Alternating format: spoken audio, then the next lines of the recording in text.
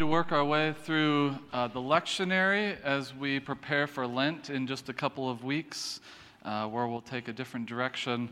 But usually in sermon preparation, I find myself honing in on one passage of Scripture.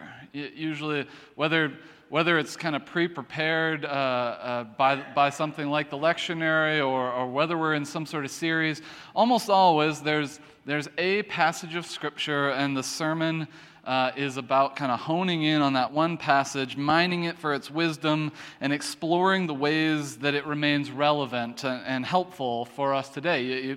There's one thing, and you're going to go as deep as you can into that one passage for one sermon. But the beauty of the lectionary is that it puts multiple passages of Scripture in conversation with each other. Like these people that are smarter than I and have done all sorts of worship arts work in the past and know their Scripture inside and out, they've arranged this resource in a way where they've gathered these texts together that speak to each other well. They have a conversation well with one another. And sometimes that conversation between the texts, and not just the texts themselves, also has something to teach us. Like the individual texts have something to teach us, as we'll see in just a moment. But when you lay these two texts side by side, something about the conversation between the two speaks volumes as well. And that's what happened this week in the lectionary. So this morning, we're going to look at two passages of Scripture. I'm going to have them read in just a moment. And they're both profound. They're both some of my favorite passages in all of the New Testament. And yet what I'm interested in exploring this morning is less about what these individual passages say and more about what the two of them say when they're held side by side. Like when you put them together in a grouping of readings, suddenly this one had said this one and this one had said this, and when you put them side by side, they say something almost entirely different and equally profound. And so I'm interested in exploring that this morning. These two passages both speak about creation having something to declare, about creation speaking, but in each passage, creation is saying almost exact opposite things from the other one. Creation says this in one and says this in the other, and I find that dichotomy really, really fascinating and something worth exploring. So I'll have my readers come up at this point, if you would. Sarah and Pat.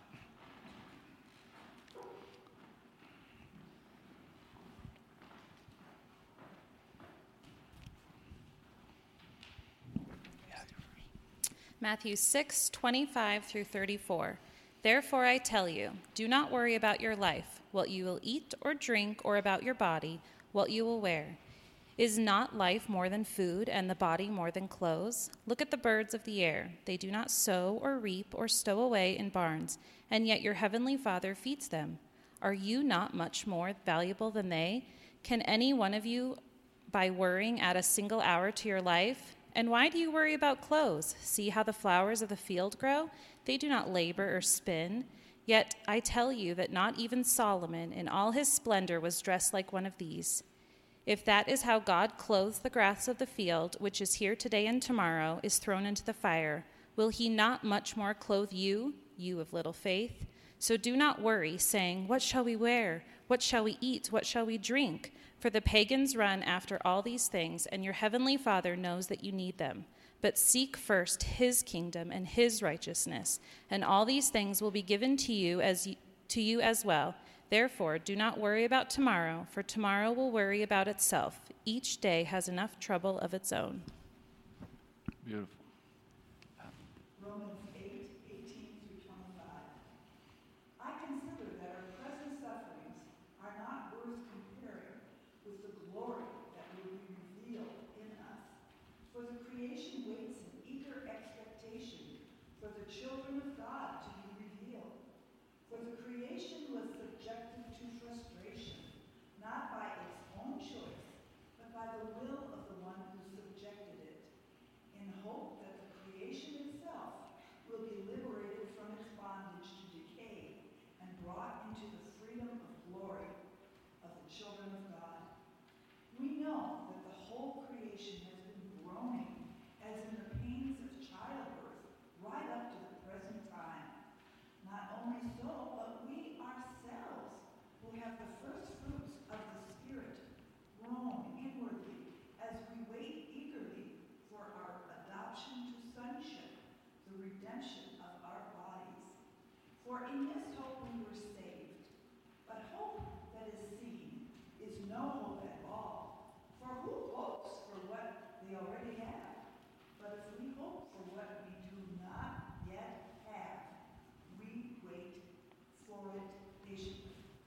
Thank you.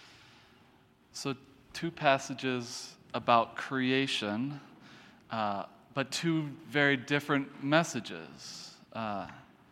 Creation both declares the glory of God and the wondrous nature of creation, as we saw in the Matthew passage, and it simultaneously cries out that things aren't right and longs for them to be made right, as we saw in the Romans passage. In one, things are fantastic. In Matthew, creation is right and perfect and free from anxiety and worry. All is well. God is in control. Everything seems great.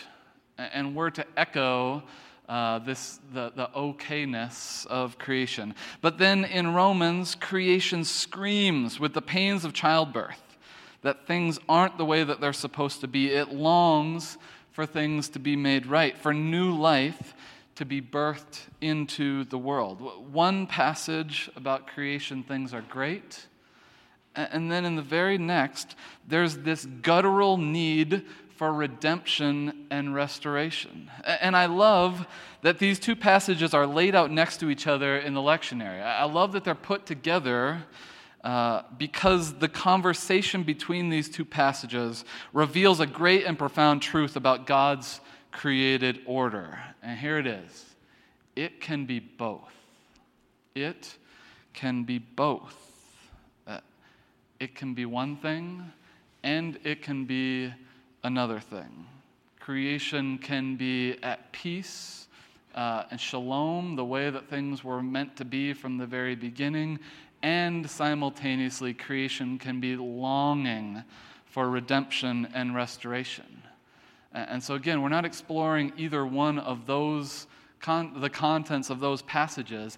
I'm interested in exploring what emerges from laying them side by side, and that it can be both. We can be both. It's not just one thing or the other. It's not this passage or that passage.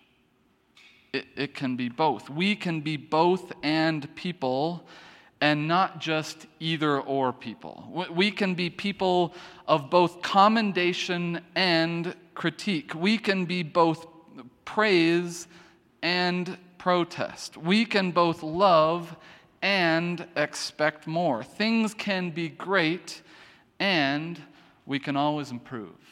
They can always be better. It doesn't have to be this passage or that passage. It doesn't have to be this idea or that idea. There's some sort of strange dichotomous harmony in the way that God has created his order. These two passages, laid side by side with two distinct messages, remind us that it's not always either or. We can resist the cultural demand to live black or white lives. It sucks us into this lie that it has to be this or it has to be that. It has to be the Matthew passage or it has to be the Romans passage. It has to be this idea or that. We can resist that. We can embrace a world of color. We can be okay with disagreement. We can intentionally and peacefully engage difference without needing to pick a side. It doesn't have to be either or. There can be a bit of right in their wrongness and a little bit of wrong in our rightness. It can be both. It can be both. We can both praise God and be mad at God. And we see this all throughout the Psalms, over and over again. You think about Psalm 145. Great is the Lord, and most worthy of praise. His greatness no one can fathom. One generation will commend your works to another. They will tell of your mighty acts. They will speak of the glorious splendor of your majesty, and I will meditate on your wonderful works. Beautiful praise. All is well in this psalm. And then there's something like Psalm 13. How long, O Lord, will you forget me forever?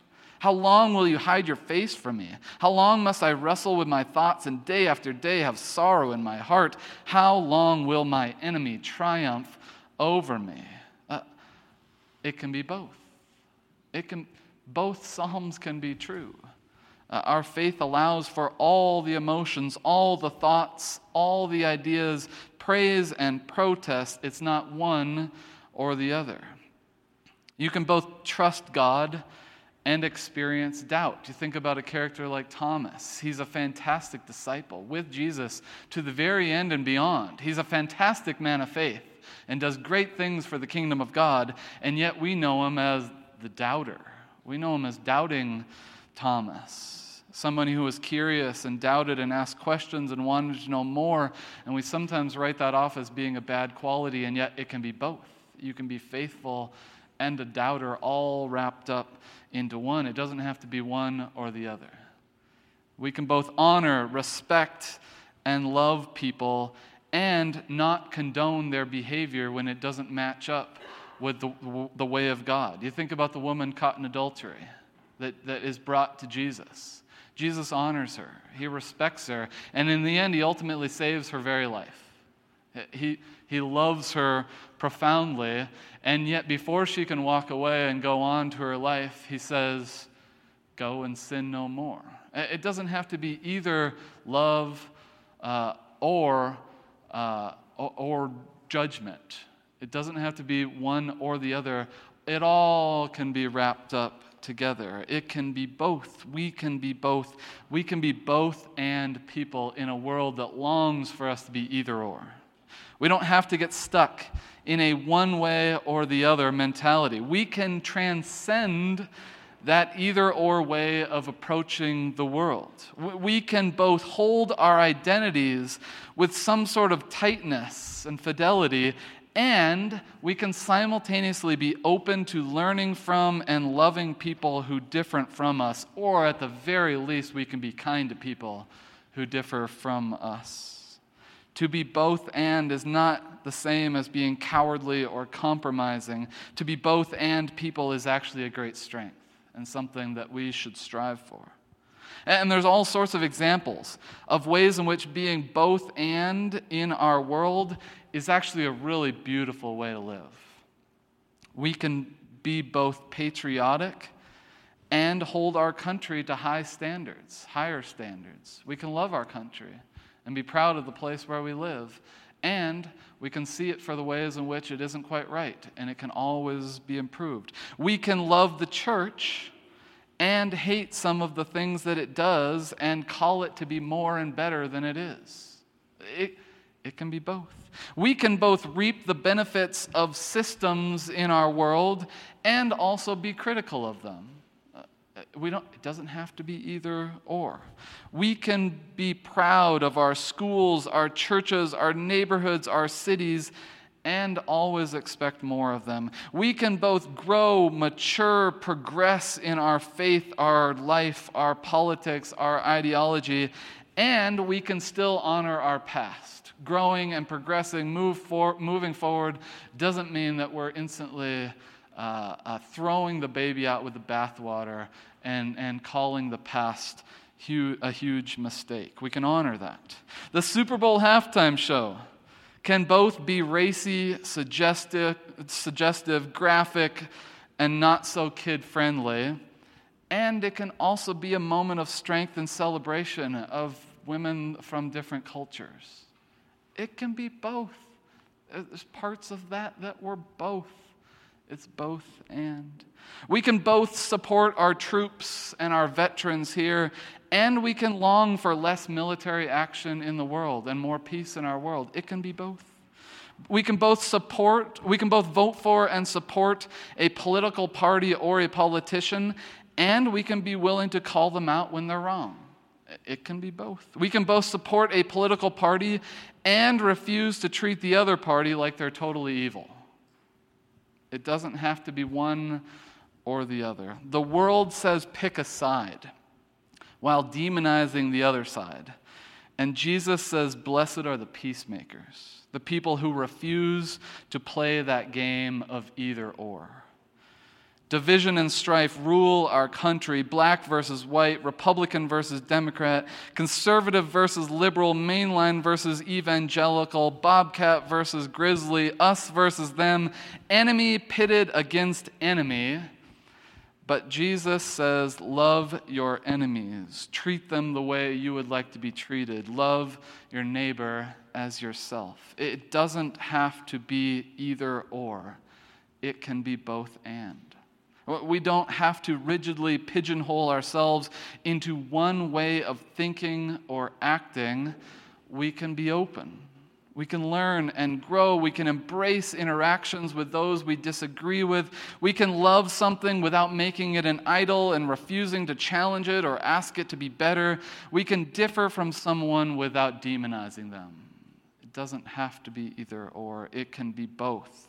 We can be both. We can be both and people. And there's incredibly transformative power if we can actually do that. It's hard, but if we can be both, if we aren't just stuck in the binary of either or, if it doesn't have to be fight or flight, then being both and people keeps us from being either angry, defensive, cynical, or antagonistic, or unaffected, uncaring, passive, or unaware. An either-or world teaches us to fight or flee from difference and disagreement. It teaches us that one way is all right and the other way is all wrong. It teaches us to cluster with the like-minded.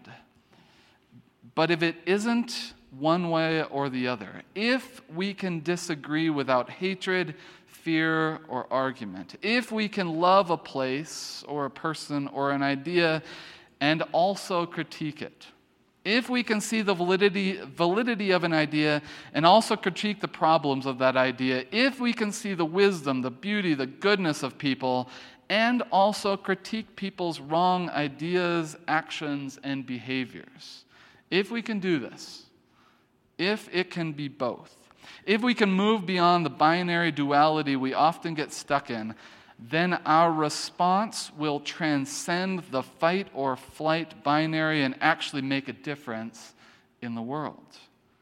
Our love, our worship, our praise, our commendation won't just be mindless and robotic acquiescence to one certain person or idea. We're not just drones that are just going through the motions and unaffected by the other side. And our critique won't just be complaint or whining, but it will be the kind of critique that is actually willing to work for the change that we think needs to happen in the world. And we can be a mediating presence of love and peace amidst strife, disunity, hatred, and violence. What if, in this contentious election season that awaits us, what if Christians were the ones that transcended this either-or binary and actually got people together to talk about things that matter and remind us that we actually hold way more in common than we sometimes are tricked into thinking we do? If we can be both and, then we can partner with people that we wouldn't normally work with in bringing kingdom goodness to our neighbors and our neighborhoods. We can transcend the black and white discourse and be countercultural people of blessing that are willing to work in the middle and actually see the blessing of both sides. Being both and people allows us to transcend the divide, to connect with people across the metaphorical aisle, and to partner with God in the same work that Jesus was up to while he was here on earth, blessing anyone and everyone that he encountered, regardless of who they were or what they believed or how they lived or which political faction they supported, while simultaneously not being afraid to call out that which needed to be corrected. It can be both. We can be both. Now, I want to close our time this morning by spending a few moments in kind of silent reflection about the ways in which we get tempted by this either-or mentality. I think it strikes us all in different ways, but the temptation is there to be divided from that person, to choose a side and say, I won't work across the aisle. I won't work with that person. They're wrong. They're bad, they're evil, however we want to talk about it. We are tempted to be split by this either-or mentality. And so I want us to spend a few moments kind of in silent reflection, thinking through the ways in which we succumb to this either-or mentality when we could actually embrace a both-and way of life. And then asking God to free us from this binary way of approaching the world. So Maddie's going to put a prayer up on the screen. And so I'm inviting you to reflect and to think about your life, to think about the ways in which you're tempted into an either-or mentality.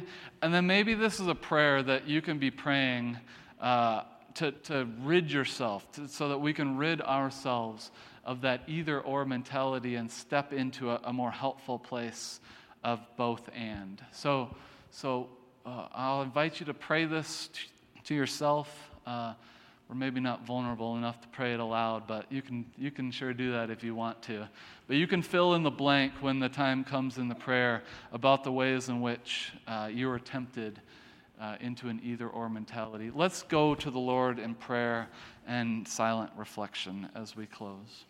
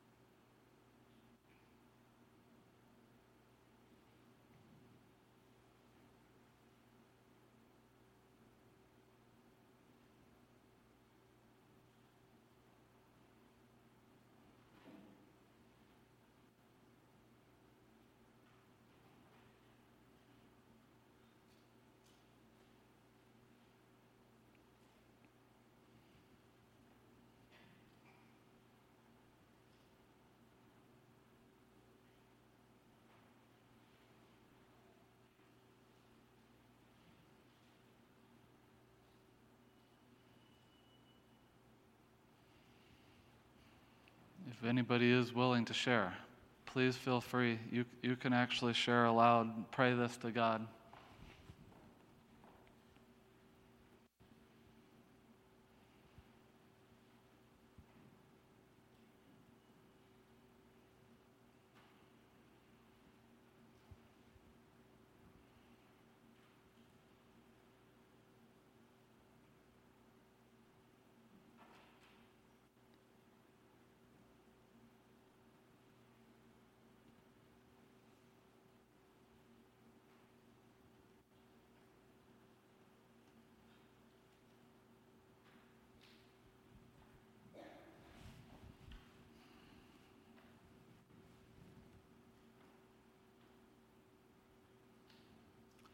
Lord God, we are tempted to have an either-or mentality about all sorts of things, to dig in our heels and pit ourselves against the opposition. Help us to open our minds and our hearts, listen to the other, and be willing to engage with people of difference. Help us to be both and people in an either-or world. Amen. A few announcements worth mentioning on